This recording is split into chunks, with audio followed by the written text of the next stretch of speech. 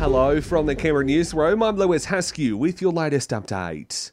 COVID-19 continues its rapid spread in New South Wales, with 121 more people with the virus admitted to hospital overnight, while ICU numbers have only grown by one. It comes as a record 12,226 new infections and one death is recorded in the state today. While in Victoria, it's also another record day, with 5,137 new cases and 13 lives lost. Hospitalisations in the state are down by 2, with the number of people in ICU also falling by 7 overnight.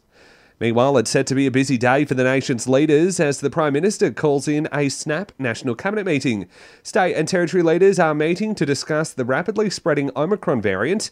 The definition of a close contact will also be discussed, as well as the possibility of testing changes to incorporate rapid antigen test kits.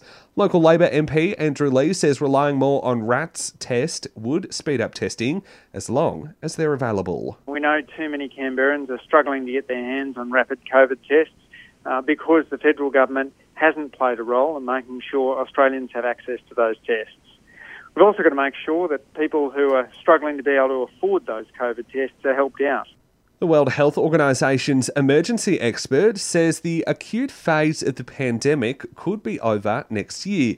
Dr. Michael Ryan says the virus itself won't go away completely, but we can predict what it might look like as it loses strength. We'll probably settle down into a pattern of transmission low level, causing occasional outbreaks in under-vaccinated populations, and we hope that that is the end game here.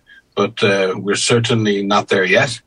British socialite Ghislaine Maxwell has been found guilty of sex trafficking. The 60-year-old was convicted on 5 of the 6 charges that she faced for her involvement in the recruitment and grooming of teenage girls to be sexually abused by financier Jeffrey Epstein.